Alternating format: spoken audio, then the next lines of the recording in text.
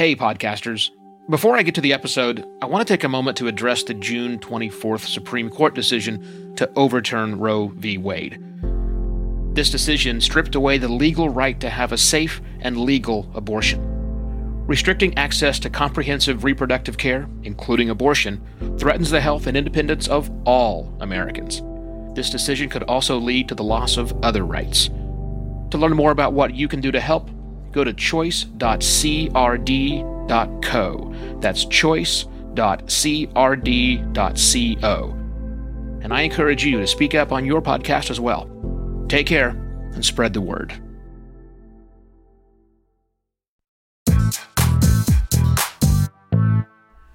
Hello and welcome to yet another podcast Pontifications with me, Evo Terra. Today's topic of conversation will be a realization I had over my morning coffee on the balcony. And that is, I think we have business podcasting all wrong. Now, let me explain what I mean. And this is kind of rare form thoughts as they come out there. You see, the problem with podcasting, and I love podcasting, don't get me wrong, is that we have very much our mindset around publishing is centered around media. It's centered around news, papers, TV, whatever. It's centered around radio. It's centered around blogging. For the most part, we think as podcasters, as publishers of information. Social media revolution kind of set that stage where we're actually publishing content. Now, of course, as podcasters, we publish content as well, right? We publish a weekly show. Every week, a new show-ish comes out. That's the pretty much standard way. There are lots of other ways to do things. You don't have to do this, but this idea of breaking down and serializing things is the way we do podcasting. But turn that around and look at businesses for a moment. Of course, businesses have a website. Yeah, really got that. But with the exception, well, let's just talk about the main website. Typically, websites aren't updated on a regular basis for a business. Now, they should be. Although those of us who know what Google likes, we know that Google likes fresh content. And so we do things like publishing blogs. But honestly, most business blogs are terrible. Don't you agree? Not all, but certainly most. The ones I've been involved with, mostly all of them, been terrible, been infrequent, been slapped together. They're just not a lot of stuff. But what businesses do a really good job of publishing, other than price updates, is they are good at publishing information that is relevant to their consumers in a few ways. Not all of them are exactly the same. Promotions and specials is probably the big deal. Yeah, well, I don't want to subscribe to promotions and special podcasts any more than I want to follow your social media account because your business publishes specials and promotions. You can publish those. And there might even be a certain number of people, a certain subset of people who are interested in that kind of content. But realistically, the general public doesn't want that kind of stuff.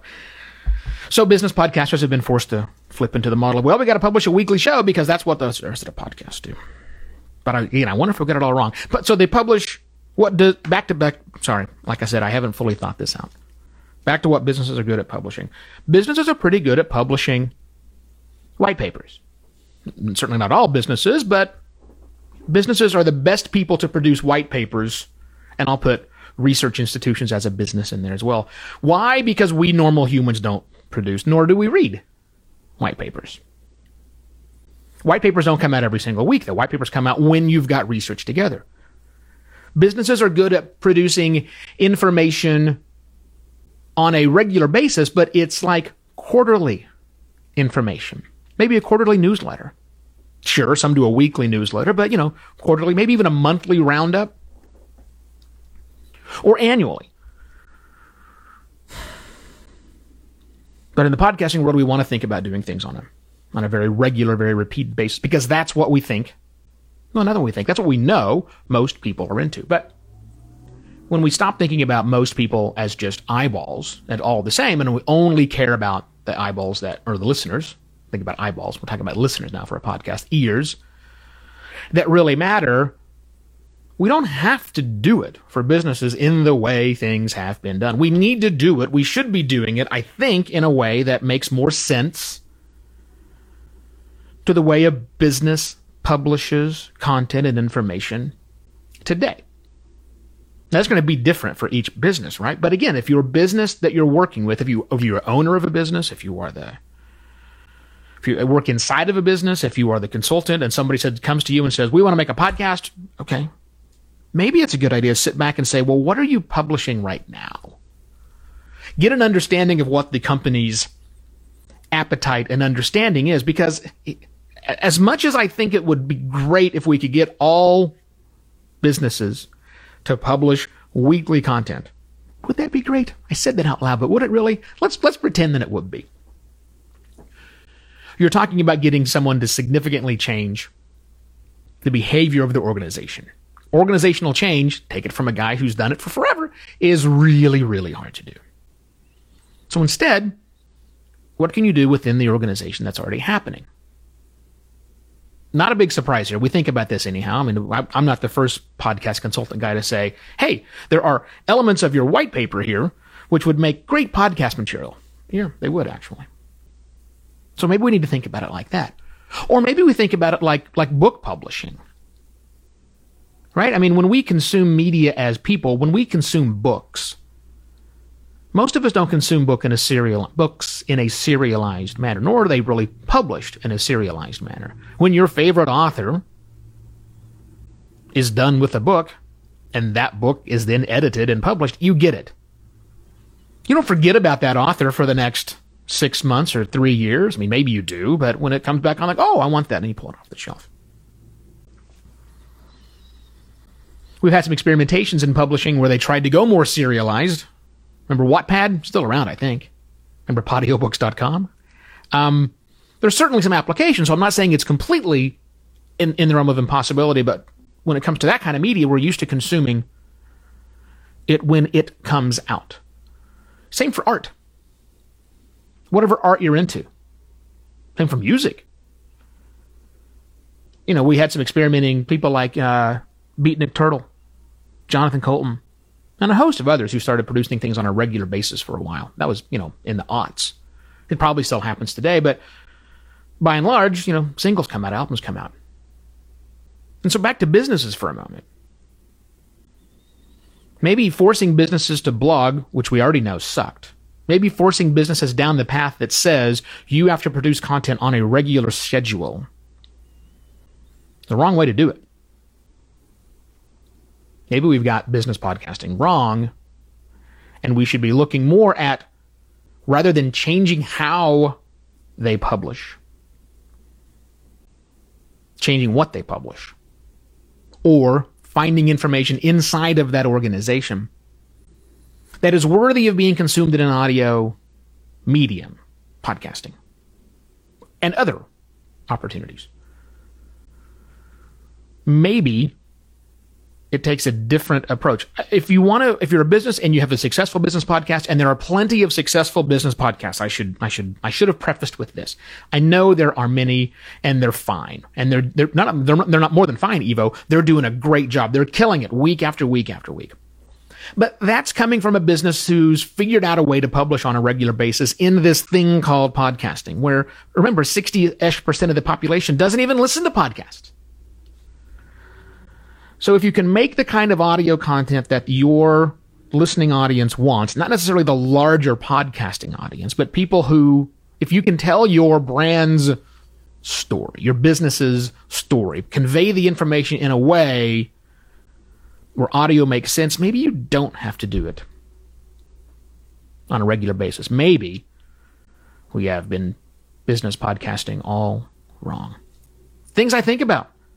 If you want some help figuring this out for your business, hey, I launch podcasts for business. This is what I do. Podcastlaunch.pro. Contact me, Evo, at podcastlaunch.pro. And tomorrow I shall return with another podcast pontifications. Cheers.